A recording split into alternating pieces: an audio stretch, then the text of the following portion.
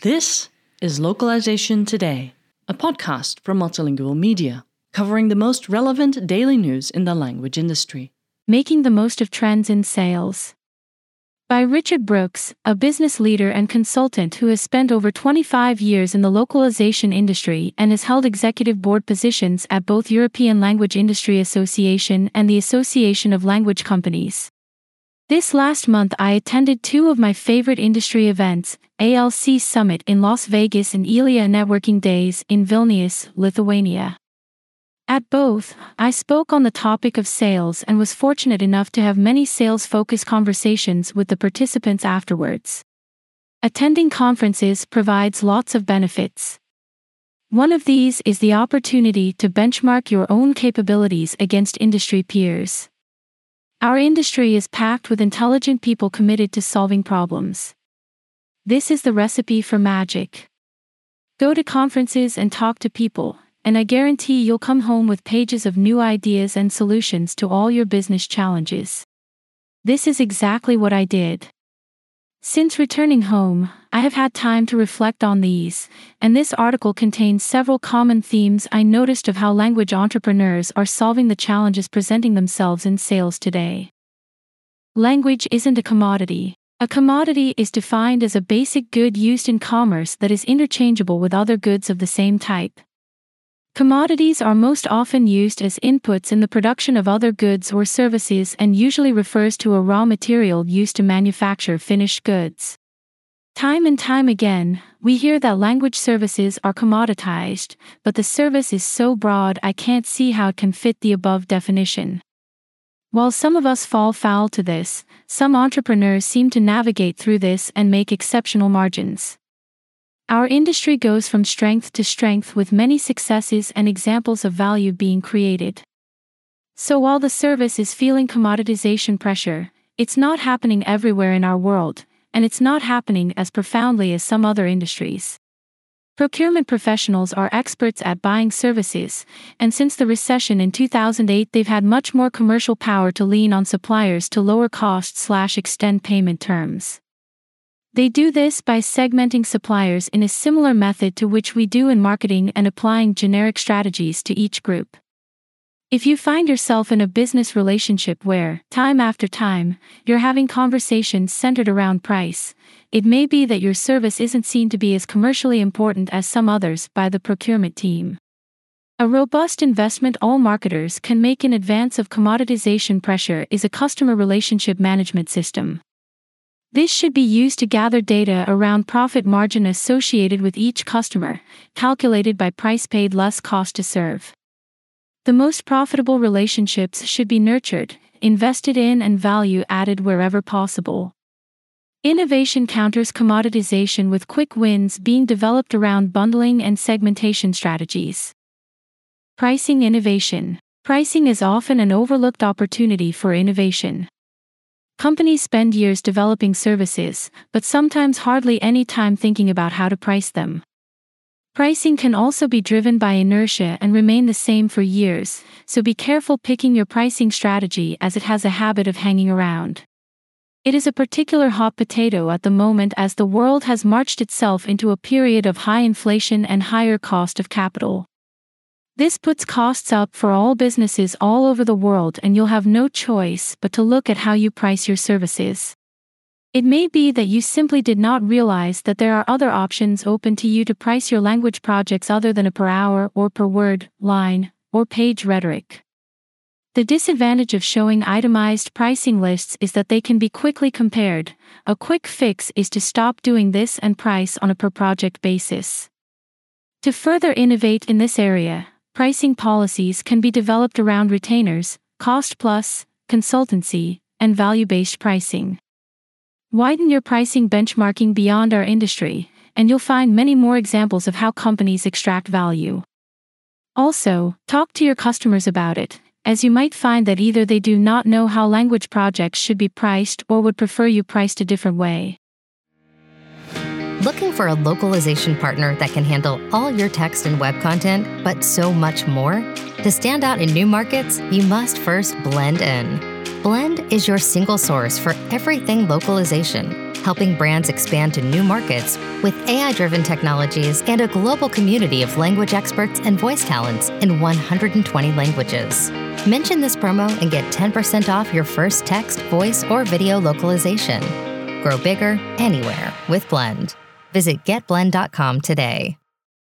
Value-based sales. Build the capability into your company to understand and encode what the customer is trying to achieve with your service. Theodore Levitt sums this up in his timeless quote, "People don't want to buy a quarter-inch drill.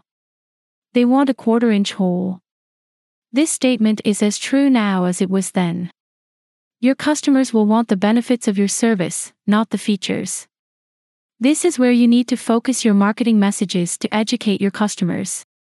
Every product in the world provides value in some form. Language services provide this in spades. Our job is to find out how our service creates value in our customers' supply chain and communicate that value back to them. Be the messenger of value, not the messenger of low price. Companies who use this strategy do three things well. They develop a deep understanding of the value their solutions provide to all customer segments, get their client-facing teams fully prepared and excited about the value their solution delivers, and create effective communications, tailored for each segment, to help customers fully appreciate the value of the service offered. The key point here, and I can't stress this enough, is to be able to understand how much value your service is creating for your customers. This will involve a journey into the world of the customer's customer and even supply chains to methodically appreciate how, where, and why value is created. With this information, your service can then be innovated at the point of value in use, delighting your customer and improving customer retention rates in the process. Key account management. As the skills demanded from sales teams increases and the number of suppliers to large enterprises reduces, it has led to a growth in the popularity of key account management and, in turn, more advanced sales processes. Key account management is a systematic process where a company identifies customers who are strategically important to them and maximizes cooperation to create value. It requires a much more in-depth understanding of the customer's business model. The skill set required to analyze and develop value propositions is much closer to general management than that of a traditional salesperson. It can involve detailed analysis of the supply chain and your customer's business to determine and illustrate where value is created by your service. While this topic is huge and in large businesses requires teams of people supported by analytics, some key philosophies can be adopted in smaller businesses. One of these is asking the key question: what's in my customer's interest? The best sales team. There's nothing better than a portfolio of happy customers who want to evangelize about your service. Word of mouth is incredibly powerful and is often how companies grow in their early stages. Customers rely heavily on their own research and trust their peers more than a company's marketing campaigns. SiriusDecision surveyed over 600 B2B marketers last year in a B2B buyers survey and found the following. In the early buying stages, 51% say peer referrals are most favored. In the mid-buying stage, peers are ranked as the most influential information source, 23%. In the late buying stage, peers are the most trusted information source, 29%. This behavior can be measured and encouraged.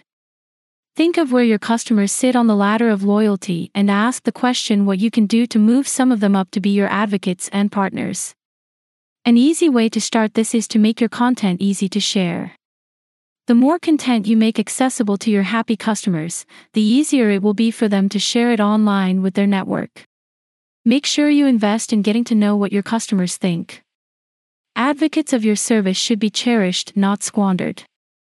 It might not always be a great conversation when things aren't going to plan, but bad news early is good news.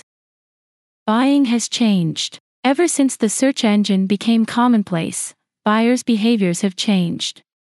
It's possible to Google, other search engines are available, anything, and gain a basic understanding of a topic, service, or product. You no longer need the advice of a salesperson in order to help you make a buying decision. Now the majority of the sales process is conducted inside of buying companies and without the knowledge of the sales team. Think about your own experiences when you last purchased something of value, a new phone, car, or even a restaurant booking.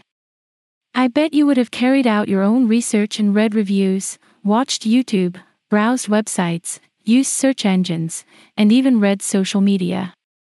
This is called the buyer journey. It happens at both business to consumer, B2C, and business to business, B2B, sales/marketing processes. Your marketing dollars can be invested in outbound advertising such as directory ads, brochures, web ads, etc. Inbound, on the other hand, attracts visitors at the right time of the customer journey by solving problems they are facing at that particular moment. Inbound educates and doesn't tell. The content you'll develop includes how-to guides, blog posts, case studies, opt-in email newsletters, white papers, review videos, and more. Inbound content marketing is a broad topic. To start, develop a process to produce your content and break the buyer journey down into 3 stages: awareness, consideration, and decision. With the relevant educational content at each stage, a funnel of opportunity can be built, measured, and improved. Pay particular attention to how people interact with your content and the speed at which they move through your marketing process. This should produce qualified opportunities who are ready to buy, dramatically shortening the traditional sales cycle. Customer attractiveness. We all love a new customer. But not all customers are created equal. Different customers will have a profoundly different impact on your business. Sometimes customer acquisition can be strategic, sometimes it's just for cash flow. It's important that you measure the cost to serve each customer, or segment if you're working in B2C, to determine true profitability of each. Some are only ever going to look for the lowest possible price or simply be a pain to work with and eat up margins elsewhere in the company. To address this, we can look at a tool called the Customer Attractiveness Matrix. This can be installed as early in your buyer journey as possible.